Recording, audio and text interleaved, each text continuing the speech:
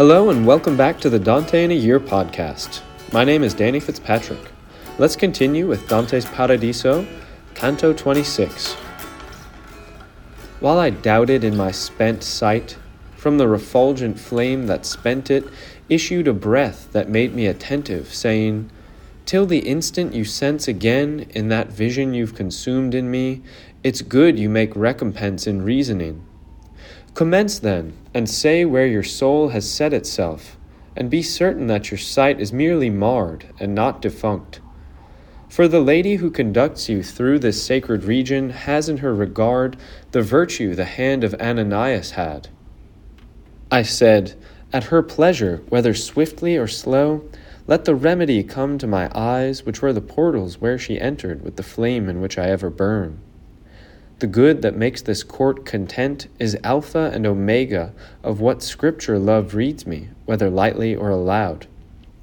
That same voice that had lifted the fear of my sudden blindness made me careful of reasoning further, and it said, "It's certain you must scour with a finer sieve.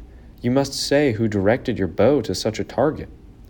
And I, through philosophic arguments and through the authority that here descends, that such love must be impressed in me. For the good, inasmuch as it's good, as it's understood, so in sense is love, and so much more the more bounty it comprehends in itself. Then to the essence which is so advantaged that each good without it is found to be none other than a light of its ray, the mind of any who discern the truth on which this proof is founded must be moved in loving more than in any other thing. He extends such truth to my intellect, who shows me the prime love of all the sempiternal substances. The voice of the author of truth extends it, the one who says to Moses, speaking of himself, "I will make you see all my power." You extended it to me as well, commencing the high counsel that cries the arcane way of this place over any other nature there below. And I heard, "Through the human intellect and the authorities in accord with it, the sovereign of your loves regards God. But say if you sense still other chords drawing you toward him, such that you sound with how many teeth this love gnaws you." The sacred intention of the eagle of Christ was not hidden. Rather, it occurred to me where he willed to lead my profession. So I recommenced. All those gnawings that can make the heart turn to God course together in my love. For the essence of the world and my own, the death that he sustained for me to live, and that which all the faithful hope as I, with the vivid recognition which I spoke, have drawn me from the sea of the tortured love, and have placed me on the shore where it's erect. I love the fronds of which all the gardens of the eternal gardener are enfronded, just as much as his good is born in them. Just as I was quiet, a most sweet song resounded through the heaven, and my lady said with the others, "Sanctus, Sanctus, Sanctus."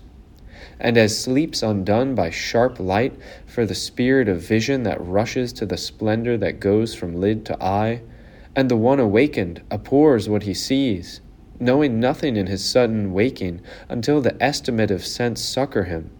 Thus Beatrice, with rays from her eyes, refulgent from 1,000 miles off, set to flight all the scales from mine, at which I saw them better than before. And half stupefied, I inquired of a fourth light that I saw among us.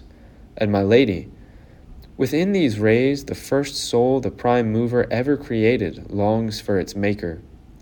As the frond whose crown flits in the transit of the wind, and then lifts itself by that proper power that inclines it, so, wondering, was I made when she spoke, and then the desire with which I had to speak made me secure once more."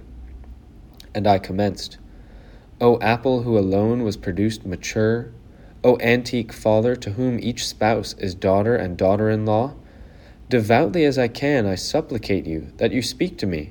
You see my will, and to hear you sooner I say it not." At times an animal, covered, rustles such that its desire must appear as its veiling follows its motion. And similarly the first soul made apparent to me through its covering how happily it came to please me. Then it breathed, "Without your professing it to me, I better discern your will than you see that of which you're most certain, For I see it in the truthful glass that makes it itself the appearance of other things, while nothing makes it the appearance of itself.